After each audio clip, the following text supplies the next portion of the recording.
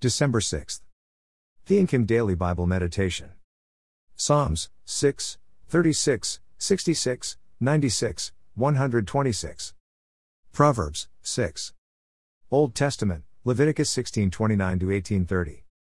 New Testament, Mark 7:24-8:10. I am a Jewish believer, a believer in Father God, Abba Father, Yeshua HaMashiach, Jesus the Christ, and Ruach HaKodesh, the Holy Spirit.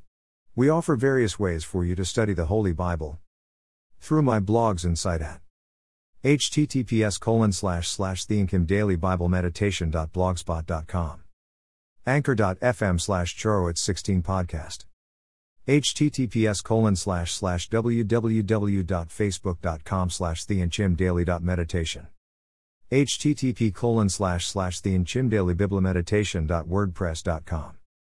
At any of the blogs or site, please pick the current date or any day you want to study and enjoy growing with the living Word of God. You never know when the Lord will call you home for judgment. Yours in Yeshua.